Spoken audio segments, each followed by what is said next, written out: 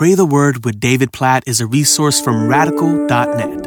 Revelation chapter 16, verses 5 through 7. And I heard the angel in charge of the waters say, "Just are you, O Holy One, who is and who was, for you brought these judgments. For they have shed the blood of saints and prophets, and you have given them blood to drink. It is what they deserve." And I heard the altar saying, "Yes, Lord God the Almighty, true and just are your judgments."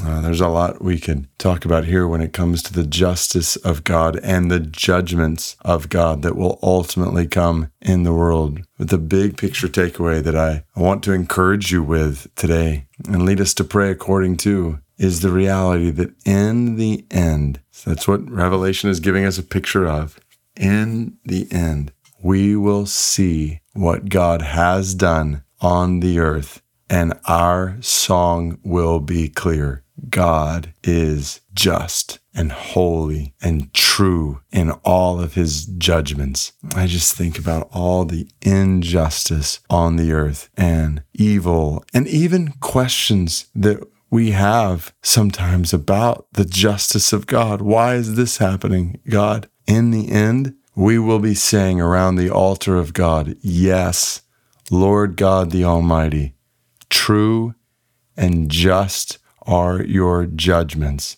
You are the Holy One, the perfect one, and you are just. And you have brought all of the judgments that were needed on the earth. And we won't be questioning." I guess the picture that I want to make sure we walk away from Revelation chapter 16 with and pray according to is that we won't be questioning the justice of God on that day. We will be worshiping God for his perfect justice.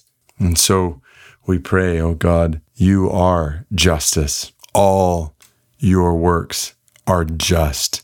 And we trust that ultimately your justice will be shown perfect in all your ways on the earth. And so we trust in you today. We trust in you in a world of injustice.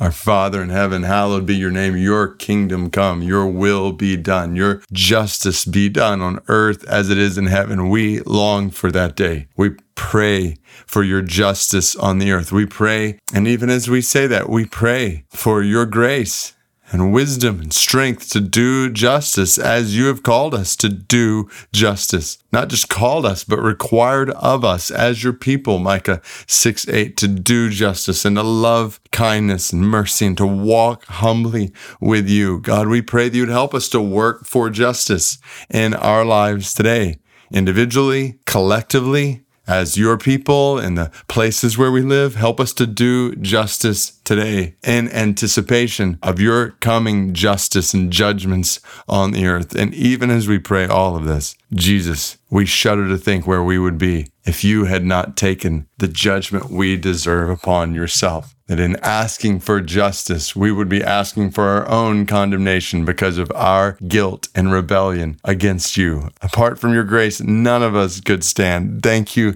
Jesus, for taking the just judgment we deserve upon yourself. So help us, for all who know you and all who look forward to this day when your justice will fully and finally reign on the earth. Help us to do justice today. Help us to work for justice in this unjust, sinful world. And help us to trust you when things don't make sense to us, when things either don't seem or are not unjust around us. Help us to hold fast in faith to this vision in Revelation chapter 16, that one day we will be gathered around your throne saying, "Yes, Lord God the Almighty, true and just are all your judgments." In Jesus' name we pray.